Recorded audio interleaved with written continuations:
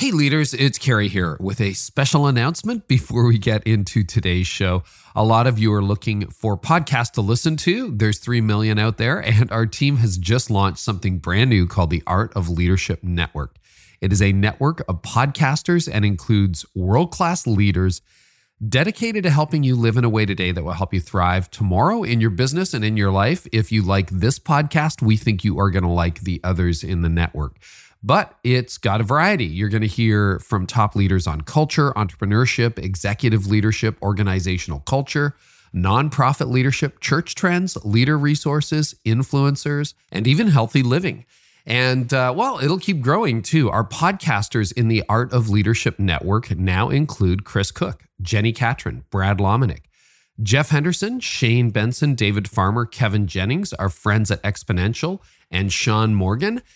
And you're probably saying, great, how do I find these? Well, we got one easy spot. Go to theartofleadershipnetwork.com, and that's a landing page for all of the shows inside our brand new network. Or, of course, you can just search the Art of Leadership Network inside whatever podcast app you're listening to. We will have a whole lot more on the Art of Leadership coming up, but we're kicking it off with this podcast network. Yeah, there's a lot more behind the Art of Leadership.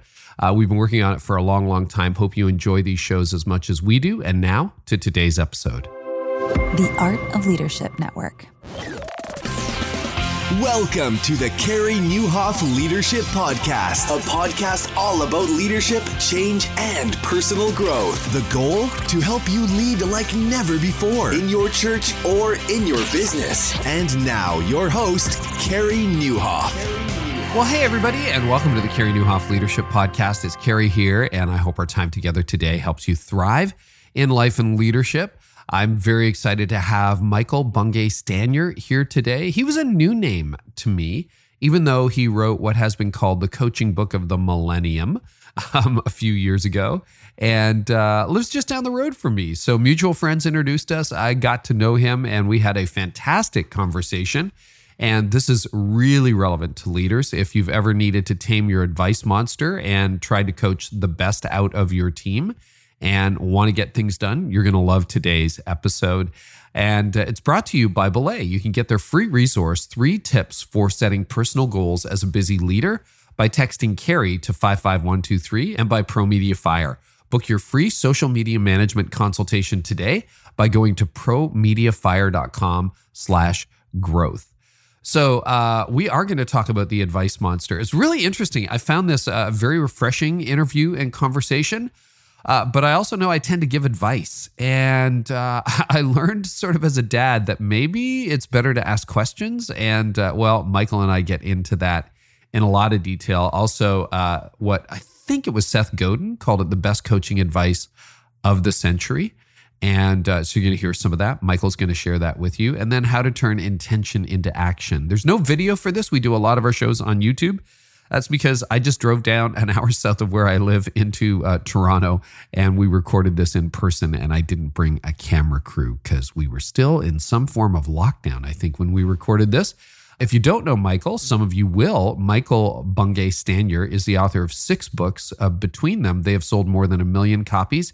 He's best known for The Coaching Habit, the best-selling coaching book of the century, and already recognized as a classic.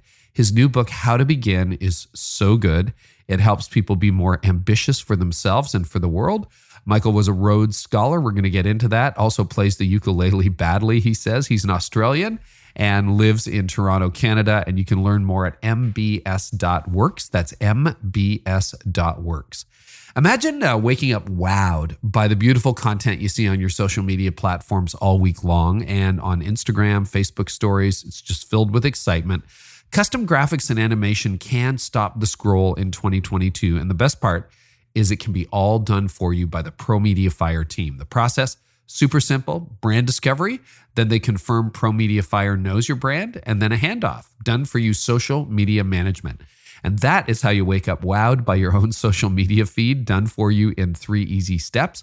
You can save time, grow online, and be proud of your brand without really doing the work. So let the pros handle everything. You can book your free social media management consultation today by going to promediafire.com/growth. That's promediafire.com/growth. I also want to talk about our goals in the new year.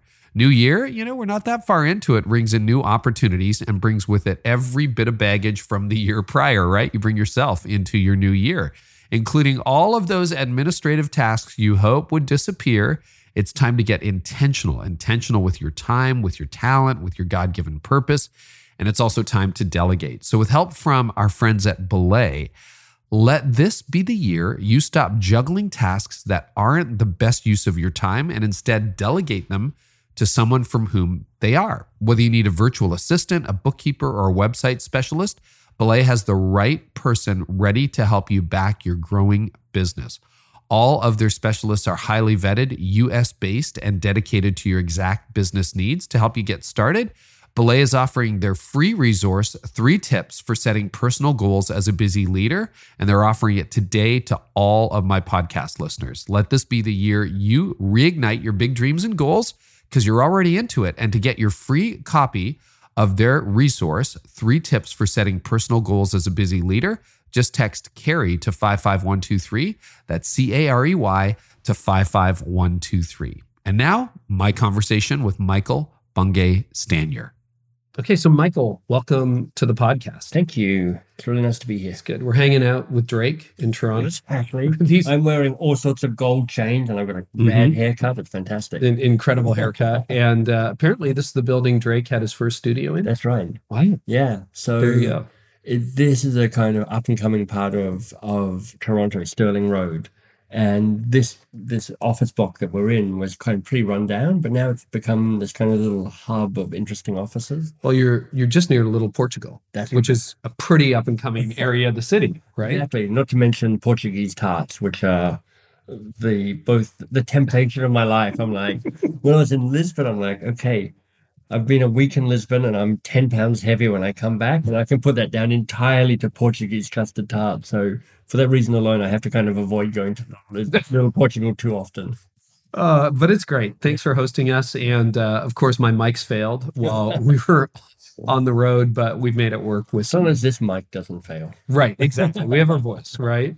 So really interesting getting a little bit of background on leaders. Yeah. And we're going to talk a lot about coaching. We're going to talk about getting started. So, but I want to get a little bit of your background because we're leaders who operate in a similar space. It was an hour and a half to get down here from my house.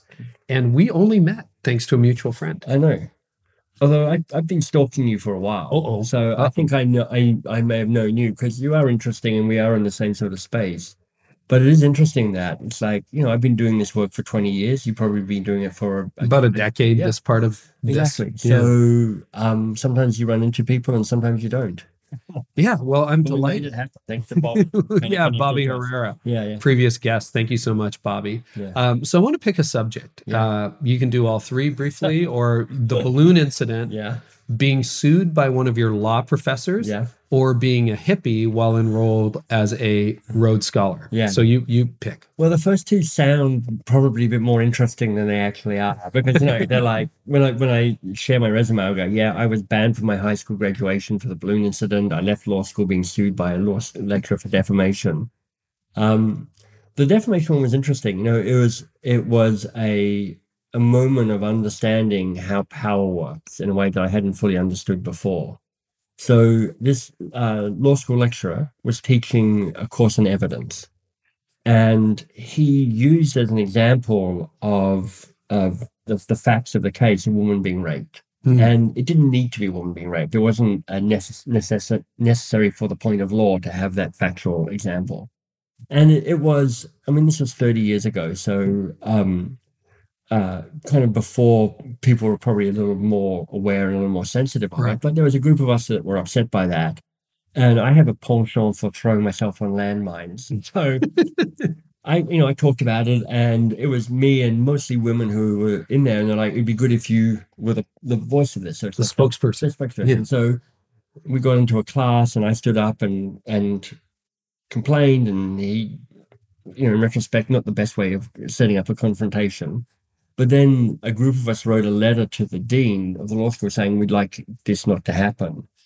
And the professor decided that letter was an act of defamation. So he sued us. Oh, my goodness. And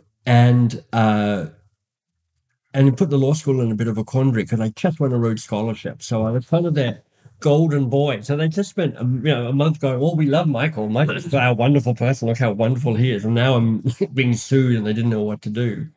So we had to this is my last year at law school, so it's a relative pressure, but we had to get together lawyers and try to find people to defend us and raise money. And then basically I went overseas to study at Oxford, and a year later he just dropped the suit. So he managed to kind of defray the crisis. We'd all scattered because we'd all graduated and gone our different ways. The law school did nothing to intervene in this because they, I guess, were out of their depth, and the university was a bit too, as were we. And it was interesting. I'm sitting in this, Brideshead Revisited pot common room in Oxford, reading the Times newspaper. Right. And there's a little article about me being sued in the Times. Make the Times newspaper. I'm not sure I want to make the Times newspaper, but somehow I had. So it was interesting that this is how, when I started doing law, I had a fairly naive understanding of it's all about justice and finding what's right. Now, and certainly then was kind of my first understanding about how law gets used as a way of kind of making power happen and making stuff that you don't want to go away. If you have privilege, you can use power like that. Wow. Yeah. Okay, so that was an early lesson. For those who may not know, what is a Rhodes Scholar? Yeah, it's a scholarship that was set up by a guy called Cecil Rhodes, after whom Rhodesia was named, before it became Zimbabwe. Yeah. He made $1 billion mining, diamonds for De Beers. And his legacy is setting up the scholarship, which is it's a well-regarded scholarship, and yes, you kind of have to. They're looking for people who are well-rounded. So you have to be smart. You have to have contributed to society. You have to be sporting. I mean, honestly, when you read the original will, it sounds a bit like a Tinder date because Cecil Rhodes was a closeted gay man, and he's like, "I'm looking for young men who have." Strong legs and manly thighs, and I'm like, okay. But nowadays the scholarship is much broader than that. It's women and men in all different countries, and it's a much more diverse representation. But it's assorted famous people and world leaders were Rhodes Scholars, like Bill Clinton most famously, and Benazir Bhutto, and Cory Booker, who ran for the Democrats. He was in the same class as I was. The guy who was the governor of Louisiana, Bobby Jindal, he was in my class as a Rhodes Scholar. So there's a degree to which, particularly Americans, if you win a Rhodes Scholarship, it's often seen as a road to power, road to success. And I've seen your picture, and so you're basically a hippie. I'm basically a hippie. The hippie at Oxford. I hadn't quite really appreciated. It was like, come and do the Rhodes photograph, and I hadn't. Because I'm not that good at details. I probably hadn't read the line that said dress up in your nice clothes. So I sewed my own clothes at the time. So I go up and I'm wearing this kind of baggy trousers and slightly ragged thing. And I have long hair and multiple earrings and a little peace sign around my neck. And I'm next to all these tall, straight, hunking Americans in blue suits and white shirts and red ties. And I'm like, I've counterbalanced it. What was the balloon incident? I got it. Sure. So this is at high school, and it was my last year at high school coincided with the headmaster's last year after a storied 40-year career as headmaster. And the graduating class the year before had basically trashed the place on their last day. They put glue in all the locks. They brought in sheep in the main quadrangle, so they had a flock of sheep grazing. They wrote rude language in weed killer on some of the fields. So basically they caused a whole lot of kind of damage. And we got told pretty firmly as a class there'd be no shenanigans in your final year. I was like, come on, So I came up with this idea of a very benign prank. So I went to an Anglican school, and we had a chapel which was round with a conical roof. So my very mild prank was to sneak in with a bunch of guys at 6 o'clock in the morning and just fill the conical roof with a bunch of helium balloons. I mean, Fair game. Yeah, you're not endangering life. nobody's endangered, nothing's damaged. It's just a few balloons in a chapel. But anyway, there was I would call it an overreaction. So myself and 4 or 5 other kids, all of whom were kind of leaders in the school, or prefects and whatever, we all got banned from the high school graduation, which felt outrageous at the time, but makes for a really good story now. Well, and of course that predicts that you would go on to sell over 1 million books and be a sought after consultant and hang out with Brene Brown and Seth Godin and Jacqueline Novogratz. Right, so exactly. Very linear career path. Yeah, there's a great quote which is your inspiration is when your past suddenly makes sense. And I love that because most of us get to a certain point where like, how did I arrive here exactly? Right. I mean, you've got a similarly interesting weaving story, right? You're like, you went to law school as well, seminary, and now you're also best-selling author and leadership consultant and the like. And there is a moment where you go, wait, how did I get here? Again? All the time. But there's also a way that if you look back, there's a way you see how all of those things shape you in certain ways. Like I can point to a way that wanting to do those balloons in the chapel is like, I'm always looking to buck against authority in a way. I'm always a bit suspicious of it. I don't want to raise it to the ground, but I want to poke fun at it. Sure. And the Coaching Habit book, it's 7 practical questions to help people be more coach-like. But for me, under the covers, there's a political message, which is like the act of coaching is the act of empowerment. Because when you ask a question, you're actually saying to the other person, you take this. This is your thing to figure out. When you're giving advice, you're like, I'm the authority. I've got the answer. Let me tell you what to do. I have high status, you have low status. When you ask a question, you actually put yourself in a place of not knowing and you give them the power. It's a subtle transfer and disruption of hierarchy. And I'm like, I like that. So for me, coaching is it's about trying to help people be more human in the work that they do. That's kind of at the heart of a lot of what I think about. And part of that is going, how do you try and disrupt some of the hierarchies and the way that power works? And I can look back and, everything from being sued by the law school lecturer to all sorts of other ways where I've stumbled around like this. I get in trouble a little less often now. I've got a little bit better about how I think about it. But I can see some of those early seeds being planted. Isn't that interesting? Because, I can see that too. And by the way, we'll link to this in the show notes, but your Brene Brown interview where at the end she says, okay, let's do a role play, except it wasn't a role play. No. She went to you with a real problem. Yeah. And all you did was ask questions. You didn't give her any advice. And I mean, I listen to my podcast at 1.5 speed. Yeah. So I'm listening to it. And the questions were so simple, but so profound. Yeah. And at points I thought, the podcast shut off. Because she must have paused for like 30 seconds. What? It felt like more like 3.5 weeks. Because she hadn't told me what the podcast was about. And she hadn't told me that she wanted me to coach her. So I wasn't prepared for this, really. So, I mean, I prepared for it all my life, Yeah. I didn't know it was coming. So I'm like, okay. And I asked this question and there's this silence and this silence and this silence. And, part of what experience tells you is, look, even though you can feel the anxiety, hold the silence because it's something significant is happening. Yeah. And, it was wonderful for her to role model what it means to really think about an answer, because she could have been glib and kind of a bit polished about that, but she really or giving you a fake problem or a past problem. Exactly. Yeah. But you really see in that little bit of coaching that she kind of drops down a level or two into what's really going on for her, what's the real hard thing for her. Yeah. And it was exciting to do it. So you do keep interesting company these days. I mean, you worked on a big project with Seth Godin. Yeah. You do hang out with Brene a little bit and Jacqueline Novogratz. How, what are the bonds or the values or the endeavors that cement friendships like that?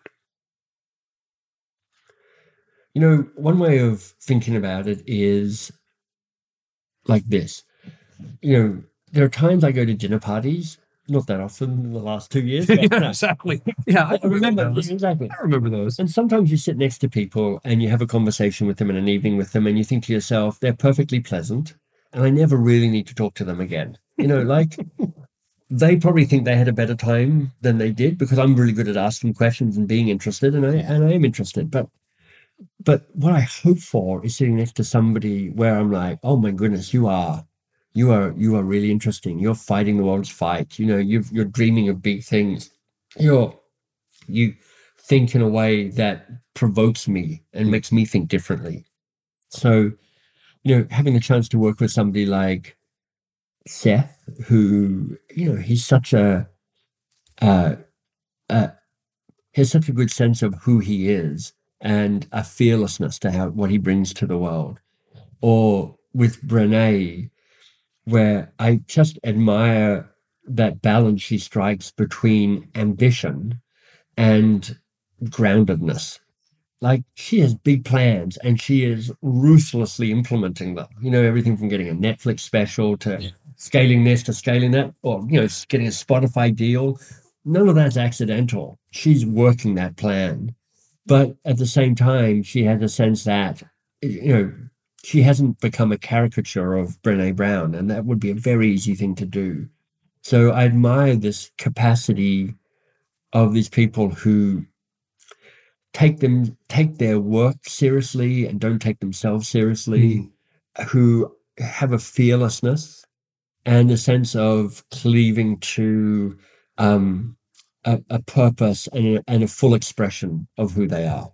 I feel like you see them continually show up as the best version of themselves, and it's very impressive. Well, another theme, tracing this back, you and I are similar age, similar vintage, I think, but looking back at the last 30 years, being a disruptor in law school, and I went just down the road at Osgood, so, that's a hotbed of political ideas that will be out there in the culture 20 years hence. But you really look at what's happened to power over the last 20, 30 years. It's become much more like it is consolidated in certain, nations and states and economies and global elite, et cetera. But it's also very much more decentralized. It's a much more disrupted world. Right. So someone like Brene, who would have probably 30 years ago had a professorial career, perhaps written a textbook or two, and had tenure and retired at some point. That's right. All of a sudden is literally changing the world, not because of her university's endeavors, but because of hers. And a guy like Seth, came along at just the right time when you could sort of disrupt everything. And when you think about what you were saying about questions being a way of transferring power back to the person rather than having that power, like, let me give you advice. And I want to go into that a little bit more too. I think that really fits with where the culture is heading. I don't know whether you've looked a lot into Web3. I've been thinking about it lately a lot. I've been on my toes in it, so not a whole lot. So what is it about Web3? Well, where's the connection? What I'm picking up is decentralized. And like DAOs are really interesting, decentralized autonomous organizations. But the whole idea is Web 2 has been consolidated in 5 or 6 big companies. And so the whole idea behind Web 3 with blockchain technology is the people will run it and the people will vote. And we'll see how that goes. But I think for leaders, it's a leadership podcast. Like power shifting. I got dealt a really good hand. I'm overeducated, straight, white, tall, English speaking, articulate, so, privilege gets a word that gets bounced around a lot, but I have a lot of that. And what's interesting for me is to go, how do I get out of the spotlight? Like, how do I give up power? Because I do think that you have these technologies and these structures and these philosophies like Web3 and this decentralization. But I also think it is a question for people who are in positions of power to say, what is the power I have? What am I holding on to? What matters to me? And what might I give up? We're sitting in the headquarters of Box of Crayons. Your company, by the way. Yeah. But, one of the one of the proudest things I've done is successfully stepped away from being the CEO of that company, because first of all, it's quite hard for founders to step away from they've spent 20 years, because their DNA is everywhere. They're entangled in it. And the road is littered with the corpses of attempted founder transitions. That did not work. Did not work. I get it. And but for me, having Shannon, who is a younger woman, take control of this company, and me working really hard not to screw that up and to manage that transition and to have her feel that I am fully behind her and that it's her company to run. That to me is a very, it's a tiny thing, but it's a big thing for me around a commitment to step out of the, find spaces and then invite people in and then get out of the way so that they can then hold the space themselves. I think in many ways that models what the next generation is looking for in a leader, particularly those of us who would have been, the beneficiaries of some privilege in my life, as I would have. I'm not a Rhodes Scholar, but it's not been hard. Yeah. And to use that for the benefit of others, which actually strikes at the heart of my faith. Right. That what did Jesus do? He used his power for the benefit of others. Exactly. But this is interesting. So your CEO. Yeah. Amazing resume. So where because this is a fascinating story. It's a good story. Tell leaders where you found her. Yeah, tell the story. So I live in Toronto and on a strip called Roncesvalles, and there's a wonderful pizza place there called Defina, and it's the place my wife and I go most often to eat. And we sit at the bar because we like talking to the people behind the bar. And Shannon worked behind the bar. And so we got talking to her, and she is or was then doing a PhD in literature. Yeah. Oh, wow. My wife has a PhD in literature. I have a master's degree in literature. So we're like, let's talk books, because we all love books. So we're like nattering away, talking about books. So we're like, we like Shannon. We like her when she's behind the bar.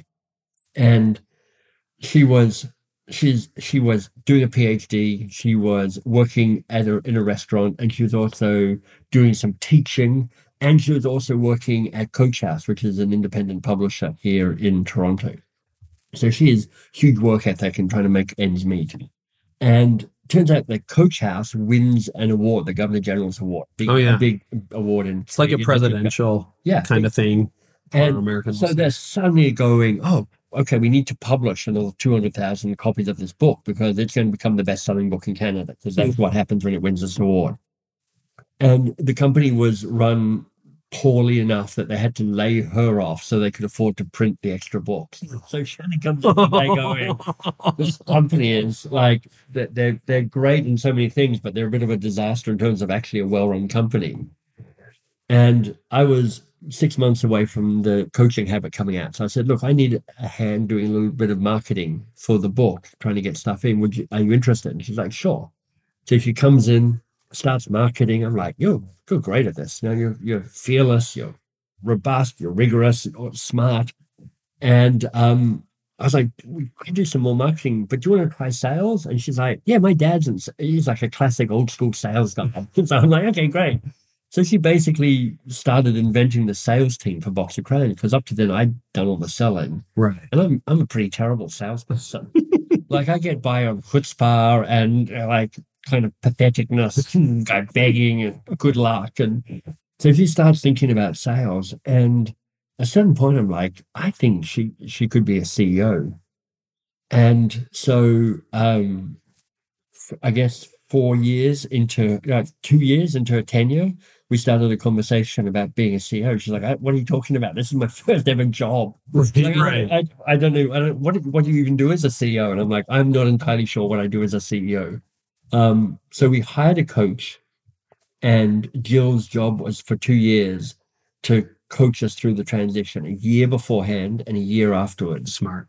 And it meant that we could just sit with, what does it mean to be CEO? What does it mean not to be CEO for me? We set up some really clear key parameters around who gets to make what decisions. So we used a model from Susan Scott, who wrote Fierce Conversations. Okay, yeah. And her decision tree is twig, branch, trunk, and root. Twig decisions are decisions I'm never going to know about, never going to hear about. Like what water do we stock in the fridge? Yeah. Branch decisions are ones that I might end up hearing about in the monthly newsletter. Oh, blah blah blah happened. Oh, we've hired a new person at a certain level. Trunk decisions are ones where she comes to me to talk through the decision, but it's her decision to make. And root decisions are the decisions I get to make as the owner of the company. Right. So you're still the owner. So I'm still the owner. And so we went back and forth for a while trying to figure out what fits where, particularly around root and trunk. And it turns out that in the way we run Box of Crayons, I only have 2 root decisions. Can I fire Shannon? And can I sell the company? That's it. That's all I get to decide. Because we decided really early on that we didn't want Shannon running Michael's company. We wanted Shannon running Shannon's company. So I had to give up a whole bunch of control. And gosh, that's hard as an owner and a founder. Well, 85% is not at all, because 85% I'm like, I'm so delighted. I have to do this, or think about this, or worry about this. I'm like, I'm free. And then 15%, it is really hard. I'm just looking at a little card we got up there around the Box of Crayons values. And in her first year, she and the team decided to redo the Box of Crayons values. Ooh. Yeah, and I'm like, you mean my values? Because that's what the Box of Crayons values are. They're like, I just decided one day that these are going to be our 5 kind of key principles, and we're going to operate from there. And I was like, that is so gutsy and such a good thing to do. And they're not, like 3 of them are fine-tuned, and 1 was abandoned and 1 was added. So it's not a complete whitewash, but it is, and that's a trunk decision. That's her coming going, I'm thinking of doing this. What do you think? And I'm like, on the one hand, I'm crying on the inside. On the other hand, I think it's a really smart idea, because it's also a way of bringing your leadership team together to shape the culture. Yeah, putting your fingerprint on it, exactly. Redefining the culture. And over time, because it's now been a couple of years since she's been in this role, there are fewer and fewer trunk decisions, because they increasingly are around moving to branch decisions. So she doesn't need to come and ask me about them. She still checks in on me with things like hiring for the senior leadership team and some money stuff and some strategy stuff. But I'm just a voice. I'm not the decider. It's a little bit in my throat. We can cut that out. That's really interesting, because we talked about succession on this podcast. I've been through it, 20 years founding, leading a church, and then giving it to my successor. I never owned the church. Yeah. You can't own a church. Yeah. So, that was not the same thing. Ownership's predetermined. Well, predetermined at this point. At least that's my conviction. But you still feel ownership. Of course. If you know what I mean. Yeah, and heritage and history. And so how are you still involved at Box of Crayons then? Well, we have a quarterly board meeting. So once a quarter, Shannon will come in and report to my wife and I, who co-own the company, around what we need to know. And on a monthly basis, I will have lunch with Shannon, just to shoot the breeze and kind of catch up and see if I can help. And actually, we're just exploring whether we should do that a little bit more often, because I think Shannon is discovering, in some ways, the loneliness of being the CEO, which is like, you've got to be. There's a lot of people to whom you have to appear polished and you've got it together. And actually, when you're the CEO, you spend a lot of time in uncertainty and ambiguity, because the big decisions come to rest with you. Yeah. And, we're just renegotiating the relationship to see if I can be more of a peer with her now. To go, look, I know I own the company and technically I'm your boss, but these conversations are more like, how do we explore Box of Crayons now? Because it's really your company now. Like, I couldn't come in and run this company because I don't know who anybody is or what anybody does or how this company works anymore. So there's no chance of a coup from me. Right. Okay, well, that's good. And then what? You have a sandbox you play in, you get to write, you get to... So I created a new little company called mbs.work. And the primary reason I created it was so that I'd have something else to do. Right. Because I'm like, if I don't, I'll be pulled back in the Box of Crayons. Just a casual idea, but let me just suggest this. So I'm like, okay, I've got to do that. And took a certain amount of time in the wilderness to figure out who I am post Box of Crayons. I'm not sure if that was similar to you after you left the church. There's a lot of parallels. So Yeah. Jeff, my successor, and I, it's been 6 years. Yeah. We still pretty much meet every other week. Yeah. And I'm not telling him what to do. Yeah. I'm just listening to him. And sometimes on my good days, I ask questions. On my bad days, I give advice. Right. Me too. There's the advice monster. So, I mean, there's definitely that. And then, this Carey Nieuwhof Communications, which has become the podcast, my books, my speaking, and the courses, and soon, the Art of Leadership Academy, all that stuff has been my sandbox because I enjoy a beach, but you can only lie on a beach for so long. Yeah. That's how I feel. Yeah, me too. And I want to do something with my time that hopefully puts a tiny dent in some small universe somewhere or help somebody. So yeah, it's a very similar thing. And I think the arc of play, like the ability to play, I'll test this on you, makes me not look back on the glory days. Right. But also not want to go and intervene and go, how come we can't paint that wall a different color? Right. Which would be the level of my trivial, stupid engagement. Yeah, I'd have the same. So I have a degree in which I'm fairly wired to look forward and be interested in progress. And what I found is once I left Box of Crayons, even though I'd kind of deliberately build a brand called Box of Crayons rather than a brand called Michael, I wasn't sure what to do, and all of my ideas seemed to be plus or minus 10% Box of Crayons. Right, ideas. I was like, so I was still in the valley of Box of Crayons. I couldn't get out of that way of thinking. I was just shaped by that. And I did an intervention with somebody called Erin Weed, who's based out in Colorado. She does something called The Dig.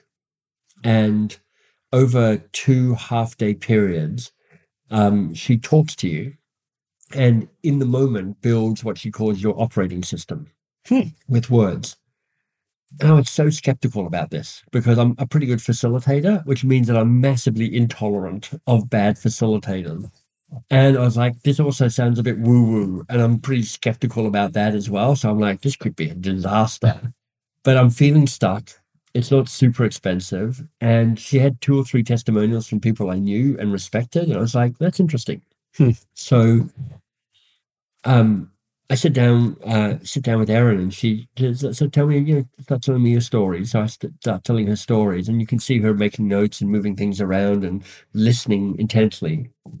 And honestly, I was like, I think I know what my operating system is going to be. It's going to be coaching, curiosity, possibilities, creativity, zigging instead of zagging, all sorts of stuff that I kind of self-identify with. And after these days, she says, here are what I think your 3 words are. The first word is confidence. I was like, okay, yep, I can see that, because my sense of self is an important part of who I am, and also what I encourage in others, a sense of owning your sense of strength. Forward, meaning ability to look forward. And she said, your core word is power. And I was like, man, I would not have guessed that. Now, some of the stories I've told around balloons and food and the like, and being a hippie at whatever Rhodes, I can see now how some of that worked, but I hadn't really made those connections.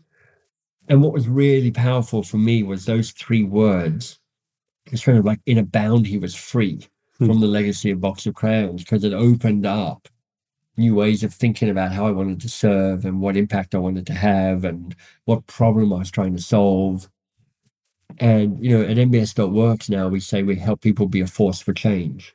And that to me is about giving them the confidence to change their worlds, disrupt things a little bit, claim their own worthy goals. And it was really that intervention through Erin that was a very freeing experience for me. To my surprise, because I was so sure this wasn't going to work. Incredible. But again, it's your use of power. It's really empowering rather than consolidating. Right. Yeah. Well, I want to get to some of your big ideas, because people who listen to the end are your world's going to get rocked. At least your ideas rock me. So thank you, Ken. I'll just say that. But you are an exceptional writer. And like you, I read a couple of books a week, usually in prep for work, and a lot of them are skim read. But, I got through the coaching habit, and I got through the new book, which is called How to Begin. How to Begin. That's right. Great. I'm looking at it right there on the thing. And I'm like, I'm doing both, one for myself, and I'm probably doing How to Begin with my team as soon as it comes out. Yeah. Like I loved it, and it's a reread, but you're an excellent writer. And I'm curious, we have a lot of content creators, a lot of communicators, a lot of preachers, a lot of CEOs who listen to this, and a lot of young leaders. So I think this is very much in the wheelhouse of what our podcast does. Yeah. But your writing is very gripping, very practical. It almost reads like a workbook. Like you can't just read this and go, oh, that's a really neat idea. You're like, you can do this now, starting today. Yeah. Talk about your writing process.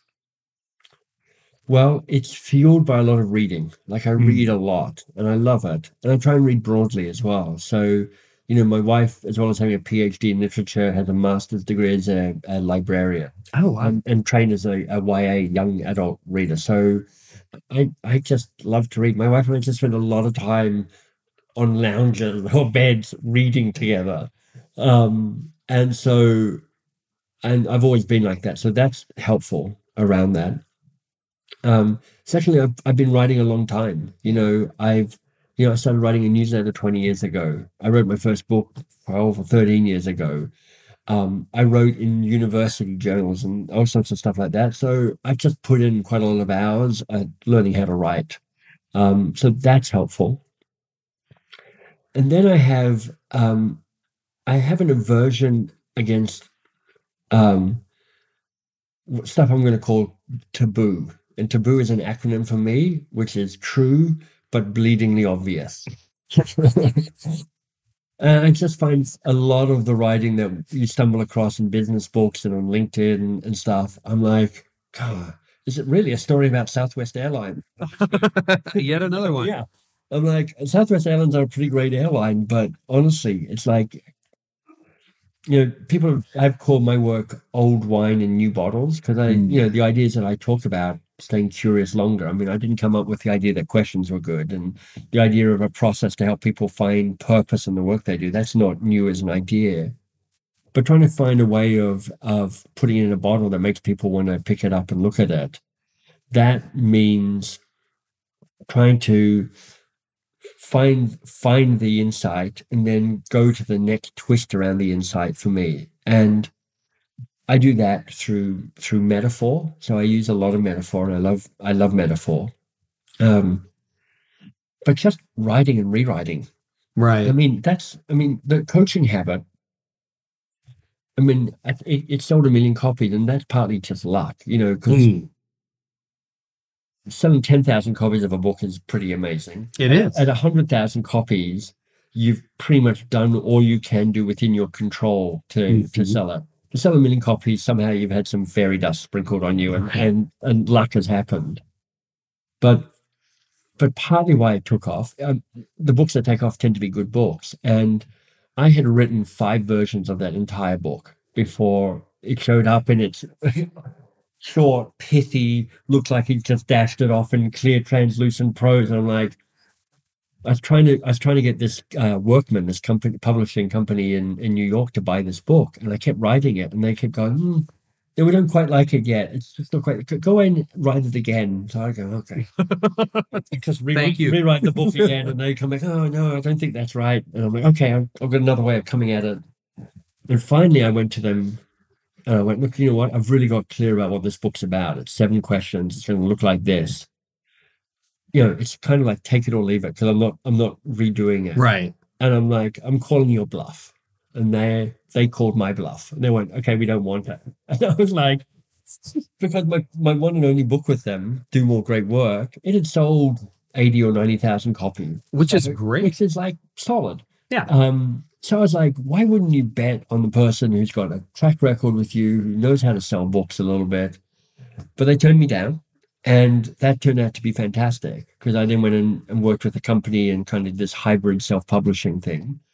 And so when I wrote the version for them, I'm like, oh, this is the version I've just spent 7 years practicing before I now sit down and write it. And it was a much faster, cleaner write. Well, that is a great decision, because in self-publishing, you sort of sacrifice distribution Yeah. but you gain a financial incentive. And then if your book takes off, I mean, that Right. kind of makes the future, right? Which is incredible. And with the hybrid publishing, where you're effectively got somebody who's white labeling your thing for you, you get all the distribution. So Right. my books are in bookstores and airports and wherever you want to find books.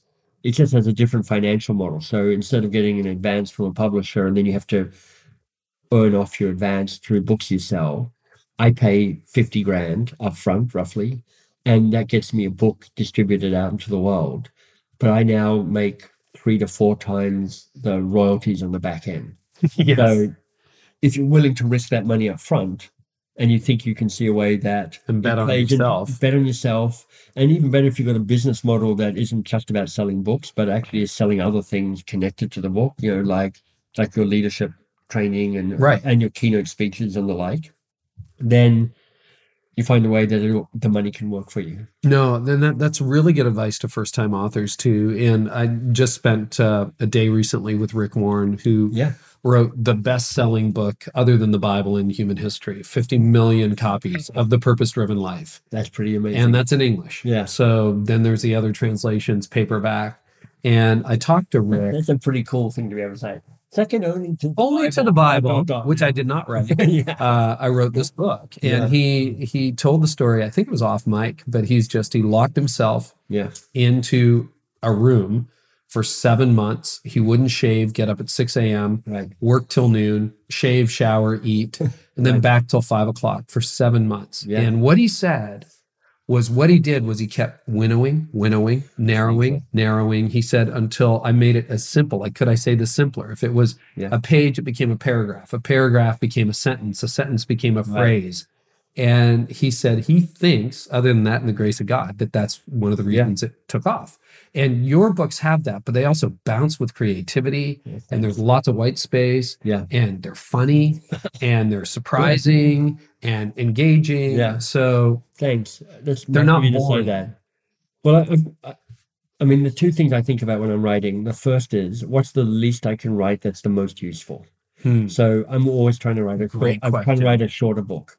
What is the least I can write that is most useful? And I use that as a design principle in my workshops and stuff I design as well. Because preachers take notes. Anyway, keep going. Because so often we want to add value, and we think the way we add value is showing what we know. It's like, here's something else for you to know. Let me pour this. And it's like pouring water into a full glass.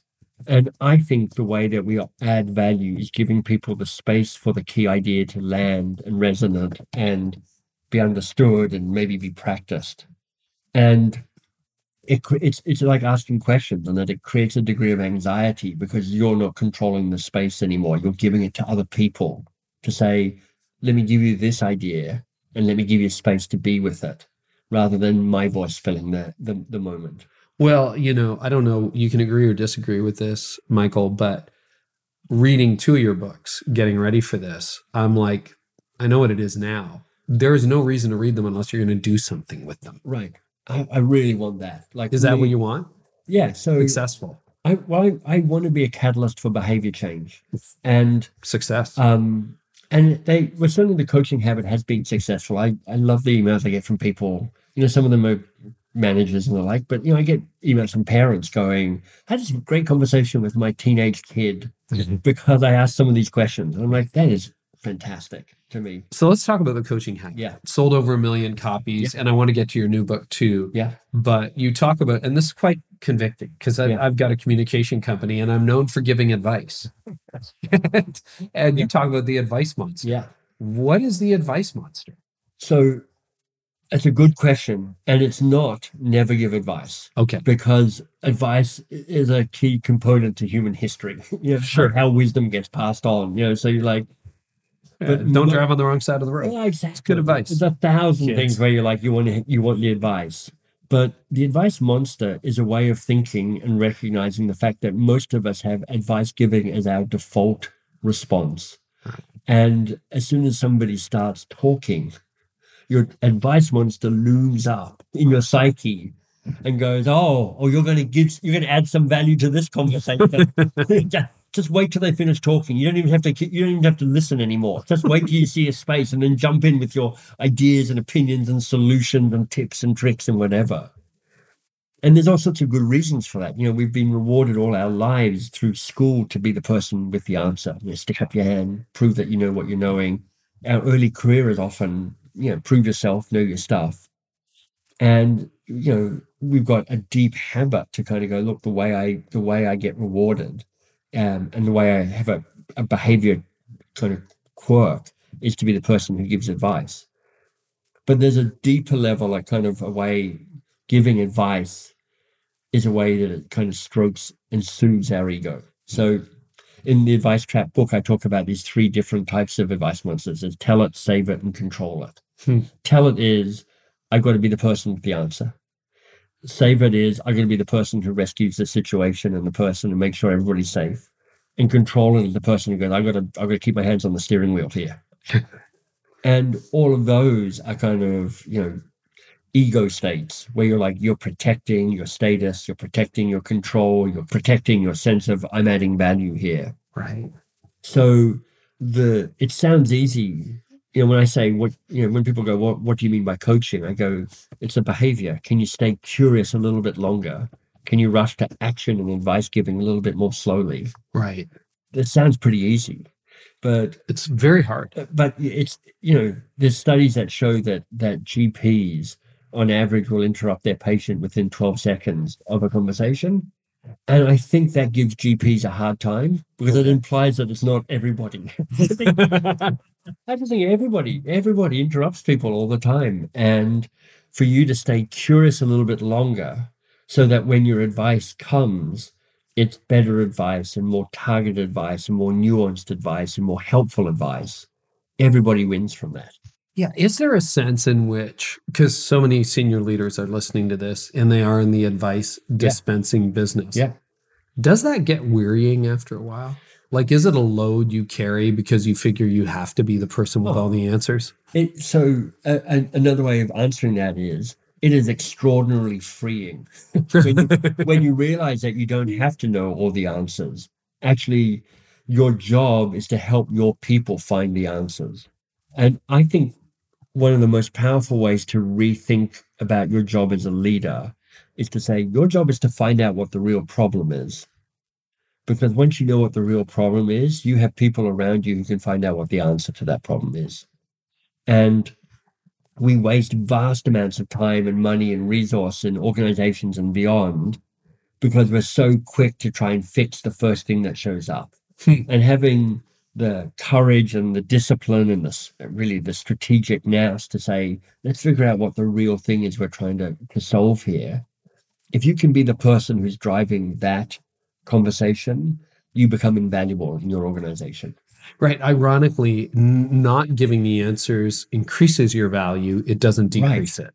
And it means that when you do lay out an answer, an opinion, it lands in a way that has more resonance and more credibility because you're like, okay, I don't give advice often, but when I do, this is one of these moments, so listen up. Everyone's like, okay. Kerry never tells me what to do, and he's telling me what to do. I better listen up to this. But you're like, I think I know. We've had a conversation. You've figured out a bunch of stuff. But it's one of the things that people get wrong about coaching, which is, never give advice, never tell people what to do. I don't think that's right. But it's amazing how far you can get down the path before you need to give advice. So the antidote to the advice monster is the coaching habit, right? Stay curious longer, curiosity. Yeah. And I love that phrase, stay curious longer. Right. That's one of the things I've realized about podcasting is when I do it well, I don't always do it well every episode. Yeah. I've stayed quiet more often. Yeah. I've listened more intently. Yeah. And sometimes there's silence and then the guest goes again. And sometimes it's just that one more question. Mm-hmm. You have 7 questions. I do.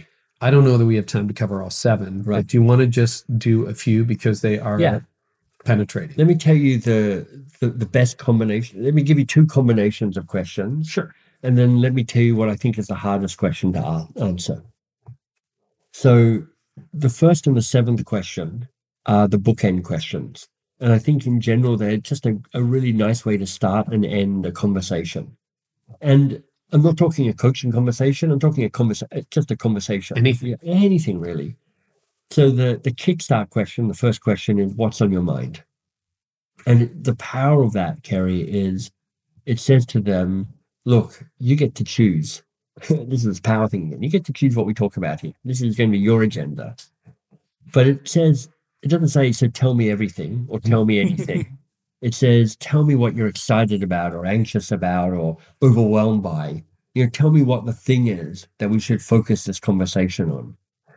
In organizations in general, I'm like, if you can't coach people in 10 minutes or less, you don't have time for this coaching malarkey. It means you've got to get into the interesting stuff fast. And what's on your mind can do that. And if people want to test this out, and often a good place to test it out is in the one-to-one, the weekly one-to-ones, which are mostly excruciating because they so easily fall into this performative thing where the manager is like, I'm pretending to be interested in what you're telling me. And the other person's like, I'm telling you everything I've done all week just to prove that I'm adding value and that you shouldn't fire me and that I'm a worthwhile contributing member of this team. And it becomes this kind of reporting out thing, which kind of lowers everybody's energy and excitement. But if you say in your one-to-ones, look, I know you've got a ton of stuff going on, and I want to help as best I can.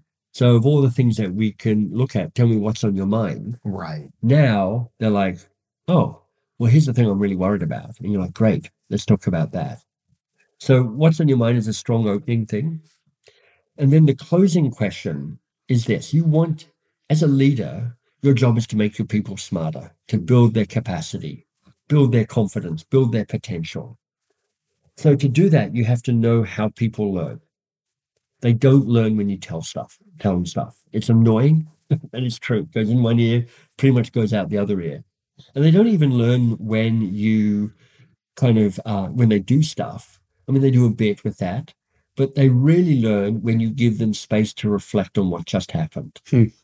So here's a question that's really powerful. And you can ask that of your direct reports or your colleagues, your peers or vendors or clients or whoever. You go at the end of a conversation, you go, hey, what was most useful or most valuable here for you? I mean, if you listen to this podcast, think back on all the stuff we've talked about so far. What was most useful or most valuable here for you so far? And now you're processing this conversation. You're extracting what was most useful for you. Your neurons are firing, so you're creating neural pathways. You're more likely to remember what was that. So that's helpful. But there's a bonus. Because if you ask that question and you hear the answer, you get feedback. So now you know how you're adding value. And that's useful because sometimes you're deluded. Because sometimes you're like, oh, I was amazing in that conversation. Gold nuggets fell from my lips as I spouted the wisdom of Solomon. And they're like, and actually, no. But sometimes you have conversations where you're like, man, that was hard. And I'm not sure if that was helpful at all. But if you go, what was most useful or most valuable or most helpful for you, you'll be surprised at what you hear. And that's going to influence what you do next time. So there's a way for you adjusting that. And then the third sneaky thing about this question is if you spend a year working with somebody and at the end of every conversation going, what was most helpful here? What was most useful? What was most valuable? When your performance appraisal comes around and they go, is it useful working with Michael? They're like, every single conversation I've ever had with them has felt like it's useful and valuable in some way. So you're helping them see this and strengthen the value of the relationship, and you're strengthening that as well. So it's just two really simple questions to start and finish a conversation that can immediately start the whole thing being a little more curious. Can we cover one more question, which I thought was genius? What's on your mind? And you can use this not just after that. And what else? Yeah. So, and what else I claim is the best coaching question in the world because, I'm slightly melodramatic about my class. But it's a great question. And what I love about the acronym is AWE. So it's literally an awesome question. Here's the key insight. Their first answer is never their only answer, and it's rarely their best answer. So no matter what you ask, you can almost always go, great, and what else? And part of what's magical about this question is they don't even hear you ask it. All they hear is you keeping the space open for them to continue to answer the question.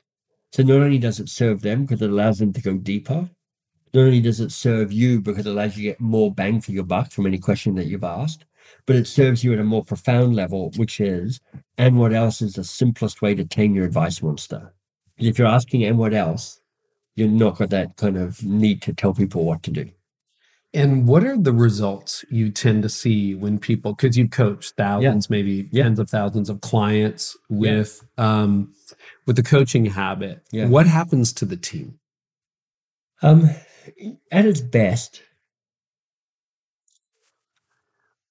I think at its best, the leader feels a sense of freedom that she might not have felt before. One of the exciting moments in my career, we worked with Microsoft to bring this work with them, and I ended up coaching the head of sales for Microsoft in front of 3,000 or 4,000 or 5,000 people in Las Vegas. Quite exciting. It's a bit like coaching Brene Brown. There's a certain amount of anxiety on my part. Don't make a mistake here. But when you talk to Jean-Philippe around this, it's like I was this freedom to say, I don't need to know the answers, and I get to be more fully invested in my people and to allow them to become the best versions of themselves. So work still gets done, but now it's not work and the price getting paid is people's growth. Now it's work gets done and people learn and grow as they get to do that work. And we are more focused on the work that matters. And we have a way that responsibility and accountability more easily falls to the level at which it best belongs in organizations. Because I think a common curse in organization is accountability and responsibility tends to want to keep rising up through the hierarchy, because they're like, oh, that's hard for me to take on. I'll just push it up to my boss. Yeah. And the boss goes, well, I've got the advice monster and I want to rescue everybody and save everybody. So I'll take it on, but I'll push this up to my boss. And organizations are at their most effective in some ways when the right responsibility rests at the right level. And coaching is a way of making sure that work can happen. If you want to use other language, it would seem to me to improve engagement. Right. Ownership. Yeah. Right. Well, I mean, if you're running a business, you sweat over two things: strategy and culture. Yeah. Yeah. And strategy is, are we doing the right work? It's like, what's the thing to focus on? What's the real challenge here for you? And then culture is like, do we have the best people doing that? And if you're coaching them, you're inviting them to take responsibility, take accountability, to grow. So I really think, I'm very proud of the work with Microsoft where Satya Nadella is like, we're trying to move from a know-it-all to a learn-it-all culture. And our coaching program's at the heart of that, because we're creating a culture shift for them. Yeah. So let's talk about your new book. Yes. Which is really interesting. So it is about beginning. Yeah. It is about starting. Yeah. It is a take on worthy goals. Yeah. And I want to ask, because, you and I are both in our 50s, if I'm right. Yeah. And is goal setting, because you're kind of reinventing yourself right now. Yeah. I'm doing that. Is goal setting different in your 20s? Because I talk to so many young leaders and they're like, I don't even know what to do. I don't know. I want to make a difference in the world, but I don't know where to begin. Yeah.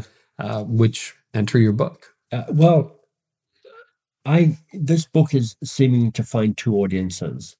One is definitely people who are in that kind of midlife 50s thing where, the New York Times columnist David Brooks talks about the second mountain. Yeah. And they're like, okay, the first mountain is your career and kind of getting the sort of rewards that a good career can bring you. But at a certain point, you're like, okay, I've done that. Now, how do I do something that's legacy and impact and service? And there's a lot of people who are picking up this book who are in that space and going, this is really speaking to me because I'm trying to figure out, like, I'm 55. I've got 20 good years left. I don't want to retire. I don't want to sit on a beach. I want to do something that matters. But I also think there's this younger group of people who are in their kind of early 20s often, who are, they're alight with frustration about how us old people are doing things. They have a degree of energy and naivety that is really powerful.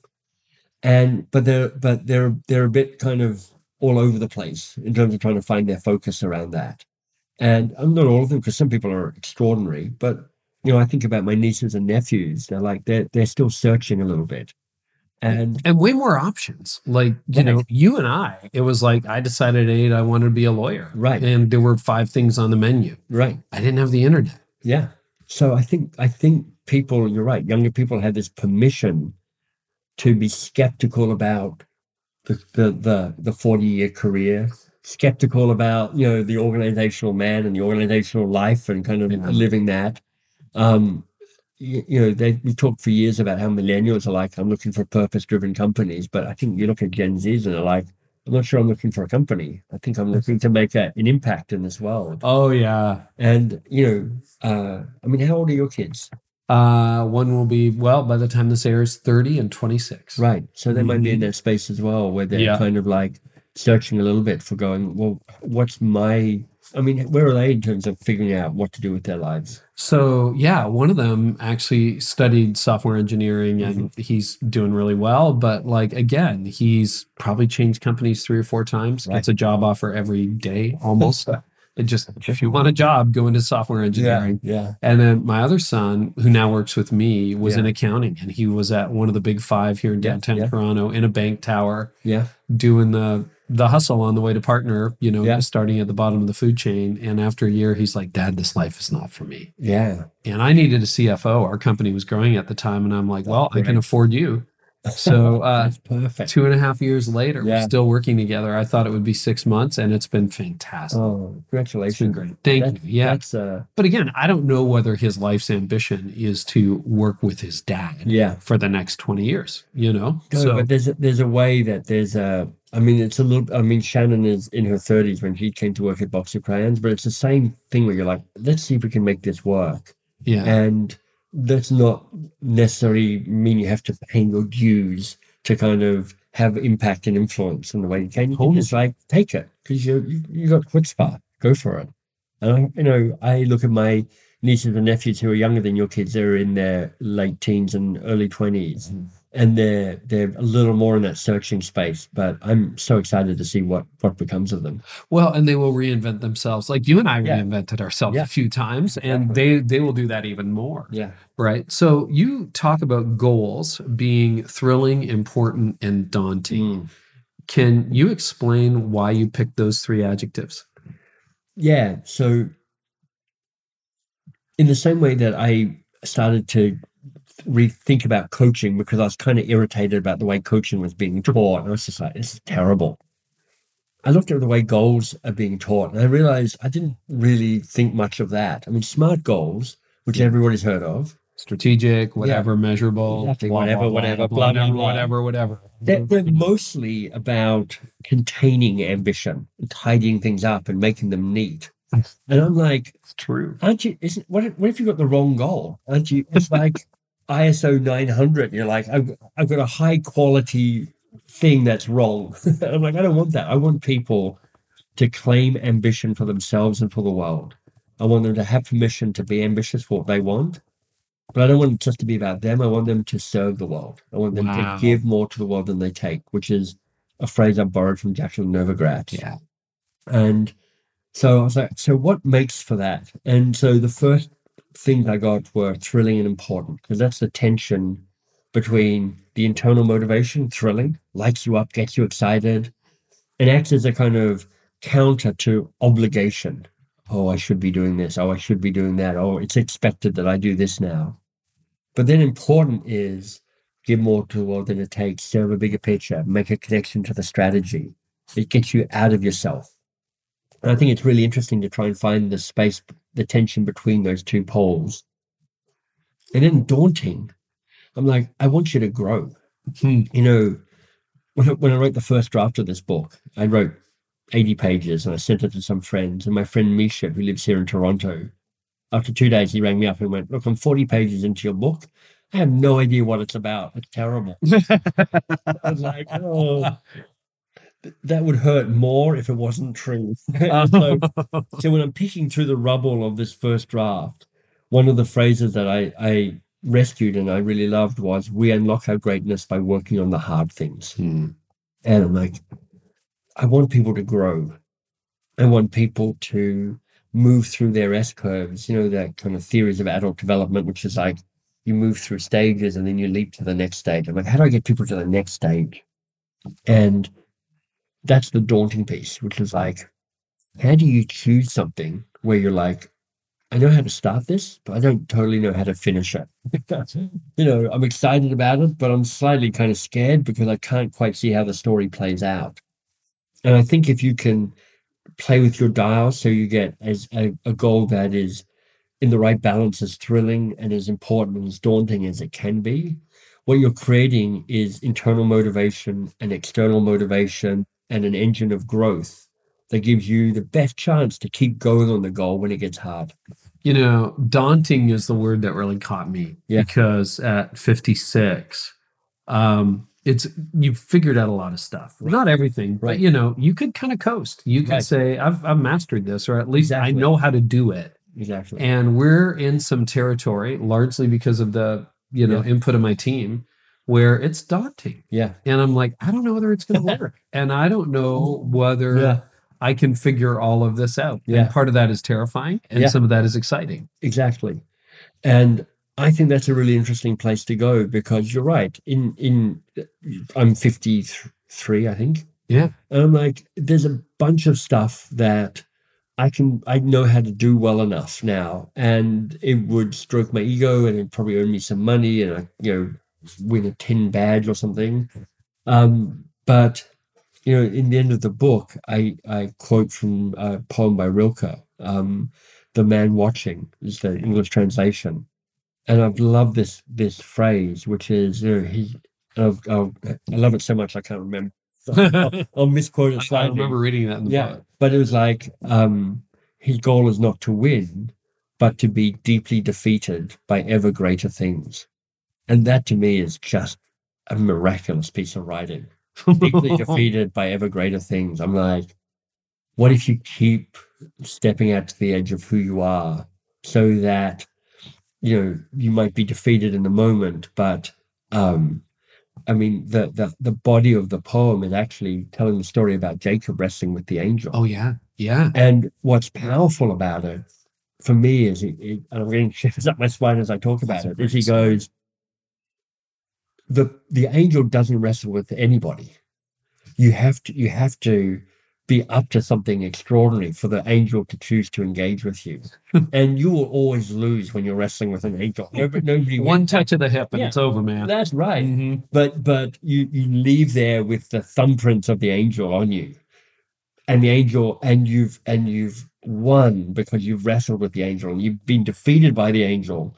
But the thing has been important enough that that's happened. And that to me is like I'm not a religious person, but boy, I get lit up by that. That lights me up. As a religious person. That totally you're right. And there is such a cruise control. Or I wonder if the temptation for people in their 20s, and people correct me if I'm wrong who are listening, is the shortcut to success. In other words, I want it now. Yeah. And I'm not saying everybody has to pay their dues, but there's this idea that we live in this instant culture. And one of the things you talk about in the book is false starts. Yeah. That, I had some false starts in my life. You probably had some false starts. So many false starts. Yeah. Talk about false starts. Yeah. I think often when you're taking on a worthy goal, it's worth acknowledging that it's often not the first time you're taking it on. You've often coming back to it. I mean, it's like, New Year's resolutions is the most obvious kind of iteration of that, where you're like, yep, 2022. And once again, I resolve to X and Y. I'm going to lose that weight. Yeah. I'm going to, yeah. And it's just worthwhile going, what have I done here before? And what can I learn from that? And how do I give myself permission to say, look, I've tried to do this a few times and it hasn't worked. What do I need to figure out so that I can more fully commit to what's ahead of me? So it's just an auditing of your history so that you're less naive about what it means to take on this worthy goal. And I guess, too, it's a little bit like separating the wheat from the chaff, to use another biblical metaphor, where there's probably a part of you that you leave behind, right? But a part of you that keeps going. In other words, your power thing, right? Yeah. So balloons, being Exactly. sued. Right. But now you're in a place where you're helping millions of leaders figure out here's how you can empower the people that you work with. Right. So the balloons are gone. Yeah. And the lawsuits are gone. Exactly. But the power focus remains. Exactly. So that saying, wisdom enters through the wound. And I think that's really powerful. And I hadn't heard that. That's good. It is good. It's that lesson. And the other metaphor that almost works but doesn't quite is that scar tissue is the strongest tissue in the human body. Turns out it isn't. But it's a nice But story. it'd be awesome if It's always darkest before the dawn. Apparently that's not true either. I'm like, come on. Oh no! Tell me that's true. Yeah, no, exactly. It's not. Yeah. But this idea that we collect our scars and we show our scars, and we're like, I've got scars and I've learned from them. And I think that's part of what you're doing with the false starts, which is like, it's nothing. There's no shame here. There's a way of going, yep, that's me, and now I'm taking another crack at this. What do I need to know about that? So one of the things you talk about in the book, and I want to get it right, are the prizes of the status quo. Yeah. And a lot of leaders struggle with the status quo. And particularly now in our third year of crisis, where we can't even see tomorrow, let alone the future. Yeah. It's like, I guess I'll just go back to yesterday because yesterday seems familiar. Do you know the work by Bob Keegan and Lisa Leahy, Immunity to Change? I do not. No. It is a powerful, if slightly overwritten, change process. And the metaphor at the heart of their process is we try and make progress with our foot on the accelerator and discover that we have our foot on the brake. Wow. And until you understand why you got your foot on the brake, it's hard for you to take on some of these worthy goals, some of these kind of important challenges. And this is me, in some ways, trying to come at that in a different way. Ron Heifetz, another leadership writer, talked about this as well. When you're taking on a worthy goal, it involves you saying yes to something and no to something. It's one of the questions from the coaching habit as well. And we don't often weigh up the prizes and punishments of the choices that we're making. So after you've gone through the process of defining a worthy goal, you're at a crossroads. And you can go one of two ways. You can either not do it or you can do it. And both are valid choices and both are worth examining. So when you look at, you've come up with this worthy goal. It's like, it's thrilling, it's important and daunting. And one of your choices is to walk away from that. Yeah. And there are prizes and punishments to that decision. There are prizes to embracing the status quo. And they're mostly around safety and comfort and familiarity and not threatening your status and not disrupting expectations of others and expectations of yourself and not disrupting relationships and not disappointing people. That's all the benefit you get of not taking this on. But there's a cost.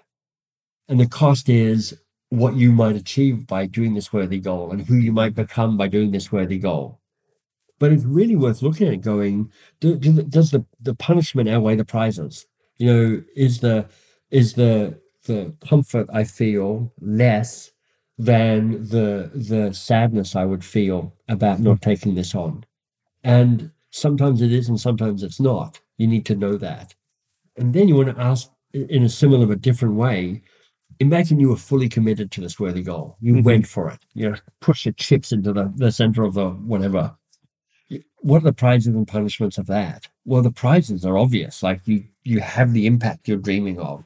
You see this new sense of you show up and you're like, this is the better version of me for taking this on. But if you take on a worthy goal, there's risk. There's risk to reputation and money and time and sunk cost and relationships. How does that balance out? Do the prizes outweigh the punishments? And I think often we come up with a worthy goal and we're like, that's it. I'm off. And you haven't really sat with the consequences of what it means to commit. And that's what this understanding that we're actually far more committed to the status quo than we realize. And that's what often pulls us back from taking on our worthy goals. No, that's a good reminder. There are prizes with the status quo. Yeah. And but often when you look back, I always think unimplemented change can become regret pretty easily. Yeah. I had a moment too, fill in the blank. Self-limiting beliefs are part of our struggle. So you say you have a persistent story in your head, Michael, that Right. you're a high-performing, lucky amateur. Yeah. I can say I relate. Yeah. What do stories like that do to us and to our goals? Well, I think they offer a doorway to step away from the best version of ourselves and to give us a way to wriggle out of that. I'm like, if I think of me, I'm like, I really wanted this thing to go well. But, the truth is I'm a bit of a lucky amateur, so it's a miracle I got here in the first place. The fact that I didn't get it over the line or do this or do that, well, that's just the nature of I already did better than I thought I would. Better what I did. And, the fact that I'm not destitute in a gutter is already a step ahead of where I thought I'd end up. So it's all a bit of a miracle. So it's very helpful, and I'm certainly not the first to say this, to start hearing what you say to yourself, because as many people have said, we're pretty horrible to ourselves in a way that we'd never be that way with other people. I love the work of I think his name is Rick Carson. It's called Taming Your Gremlin. Do you know this? No, book? I don't. No. So he manifests the inner voice, the critical inner voice of your gremlin. And it's like, you start noticing it. And then he suggests you draw it, because when you Draw it. when you embody it, it starts losing its power. When you externalize it, you can see it and you can notice it and you control it and you can dampen it a little bit. It's kind of parallel in some ways to the advice monster, I guess. Oh, that's fantastic. Yeah. No, it made me think a little bit of Stephen Pressfield, The Resistance. Have you read that? I have That's indeed, an incredible Yeah, book. yeah. Like almost like, as a Christian, as a person of faith, it parallels a lot of the good and evil dialogue in historic Christianity, which is fascinating. But I can just see that. The devil and the angel. Oh yeah, shoulders, and the whole the whispering of that. Yeah, you can give it up. Yeah, just step away from it. You don't need to take this on. It is the battle. Yeah. Right? It really is. So I love how you give a couple of examples, and I want to zone in on one. But one of the things I thought was really helpful was the framing of the goal. Right. So you start with a crappy first draft. Yeah. Can we talk about the podcast? Yeah. So you wanted to become a podcaster because I think this makes it so concrete. You went through 3 or 4 drafts of that goal. This, if you're thinking about a goal, reader, listener, leader, this will really help get clear, because the first draft sounds like every goal I've ever written. Right. I'm like, I want to have a really successful podcast. This is kind of roughly what my first goal was. And I'm like, that's not that thrilling or important, and it's a bit daunting. I'm like, there's something around podcasting I want to do, but this is a pretty poor start. I'm like, what? And the truth is, like, I've started and run 5 podcasts before, some of them for a short period, some of them for long periods. So I was like, so I'm not that interested in the podcast itself. Right. Because I know technically how to run a podcast. So there's no thrillingness to me in setting up microphones and finding people to interview. Yeah. And I went through iterations, and I'm like, I want it to be a professional podcast. I'm like, oh, okay, that sounds interesting. And then I'm like, I don't know what that means exactly. I'm like, it sounds good, but what is, And in the end, the goal, and as you say in the book, I keep working this. I'm showing my working as doing this. In the end, I think the goal says something like, I want to have a podcast in the top 3% of podcasts, which is like 10,000 downloads per episode. Yeah. Really hard to get there. I mean, obviously, extremely 3%. hard. Yeah. And that to me suddenly turned up the heat. Wow. Because now I'm like, okay, I have top 3% is an articulation of what professional really means. Because now I have to have a way this is produced in a way that sounds top quality audio, and it has to have a style and a feel of its own.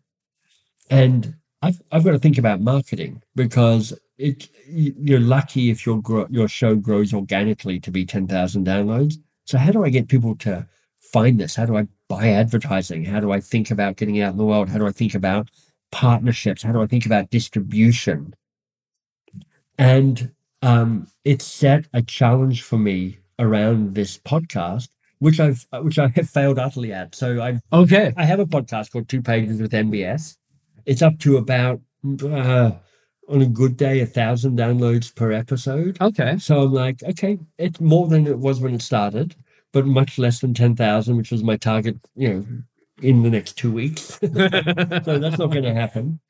But I'm like, it still feels like a good, worthy goal for me. So when my work is done around promoting How to Begin, one of my things for next year is like, all right, now I've got to master distribution for podcasts and really build an audience in a way that I haven't managed to do just yet.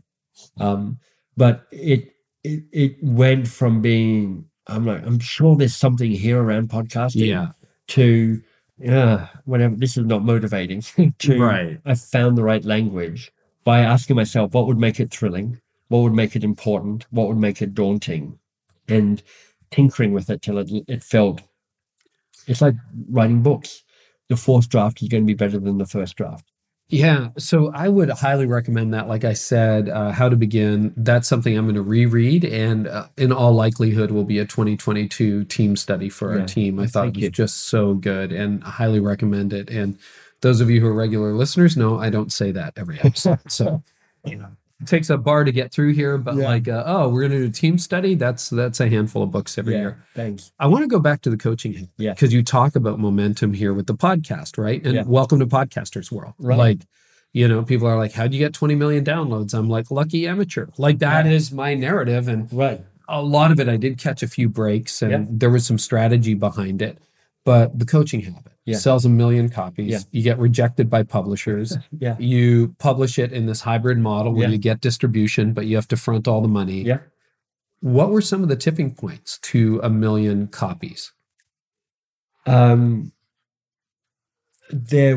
first of all, it's like, I think I wrote a book that has a clean arc to it. Right. So it kind of lives up to my aspiration about the shortest book I can. There's so much left on the floor with that book. So that helps. Secondly, I made a commitment to market the book for a year. Oh, wow. So when you're caught in the normal publishing swirl, it's like all about the launch and the kind of the 6 weeks following that. And after that, your publisher gets pretty disinterested in you. Yeah, they're kind of like, see ya, you're now back catalog. We're interested in other books now. And I was like, you know what, I'm going to have to, what's nice about the hybrid model is like, it's clear that I'm responsible for the marketing of this. Right. So I just went, all right, I'm going to be on 2 podcasts a week for a year. And then I expanded that for another, I think almost another year. So I was on a lot of podcasts. And so I just had a determination to keep going. Look, it's a long game that works. Years ago, I had dinner with a guy called David Allen who wrote Getting Things Done. Yeah. And he and I had somehow connected. Actually, this is part of the chutzpah thing. The very, very first book I wrote was called Get Unstuck and Get Going on Stuff That Matters. And I'm like, okay, I'm even less well known than I am now. What do people do when they write a book? Well, they try and get a famous person to blurb their book. So I went to my bookshelf. And at the time, I did everything alphabetically. So Getting Things Done was basically the first book, top left-hand corner. So I'm like, okay, I haven't even read this book, but I've heard it's good. So I looked up David Allen on the internet, and it had a phone number. So I'm like, okay, I'll just call his secretary and see if I can send him a copy. And so I dial this number, and before it even rings, it gets picked up, and it's like, hello, David Allen here. I was like, I didn't have a pitch. I didn't have anything. I was so taken aback, but I ended up sending him the book, and he wrote a nice blurb for it. And then we kind of connected around that. So he came up and we had dinner, and he told me that part of the success of Getting Things Done was it sold more copies year on year. Yeah. So I was like, that is a great 5-year goal, is to sell more copies in the 5th year than I did in the 4th year, than I did in the 3rd year, than I did in the 2nd year. So having the long game in my mind was a key part of it. Other things are like, I bought distribution in airports. So to get your book into an airport costs you money. Yep. But actually part of what I was really thinking about is I run a training company. I teach managers and leaders how to be more coach-like. The real win here is selling programs at $10,000 or $15,000 or $20,000 to organizations. And actually, as much as I was trying to get the book out into the world, really, I wanted to get the book in the hands of people The who right bought people. those people. Because I'm like, this book is a success if I sell 100 copies to the right 100 people, because they will bring in, as they've done, 7 figures into a box of crayons over the years, because of people going, I read the book. Do you guys do training? Right. And so part of it is also just remembering, how do I get this book into those people's hands? So that's why, first of all, when I wrote The Coaching Habit, I wrote it for a very specific person. I'm like, you're a busy VP, you fly a lot, you walk into the airport bookstore, you're looking for an interesting read, you pick it up, you flick through it, and it's like, it's got quite a lot of white space, so it looks friendly to read. It looks like it solves a problem you have. You want to get more out of your team, you just don't know how to do it. And you can sit down and you can read this book on your 2.5-hour flight. That's who I wrote the book for. Checked all the boxes. Yeah. And I'm like, because you will be the person who buys the programs. And so a big part of it was around buying the programs. And after that, Kerry, there's some degree of just unknown fairy dust that happens, that takes off, and word of mouth, and people buy it for their teams and stuff now. So now, and success breeds success, so that on Amazon, it's constantly being recommended as a book because it's been bought so often. So it once it helps to be successful. Yeah. Well, I talked to Gary Chapman, who wrote The 5 Love Languages, one of the best-selling books, and we were speaking at the same event. He said something very similar. It didn't do that well out of the gate, but every year for 25 years, it sold better than the past year. Yeah. And he can no longer explain it. It's like a snowball running down a hill, right? It just kind of takes off. There's a way that you can retrospectively make it sound like I had this planned all the time. And look, if people are really interested in book marketing, I wrote a long 7,000-word article called How I Sold 180,000 Copies of My Book and Doubled My Revenue, or something like that. Oh, great.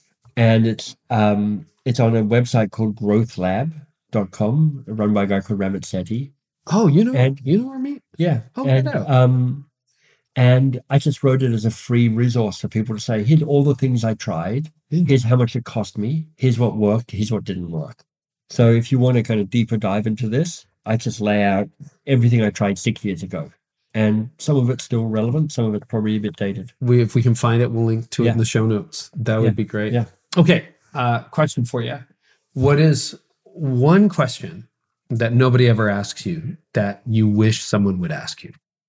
Well, I've got some questions that nobody ever asked me, which I'm not sure I want people to ask. Please don't ask me that, officer. But here a question that I used in my mastermind group recently, which was a resonant question, which is, what are you longing for?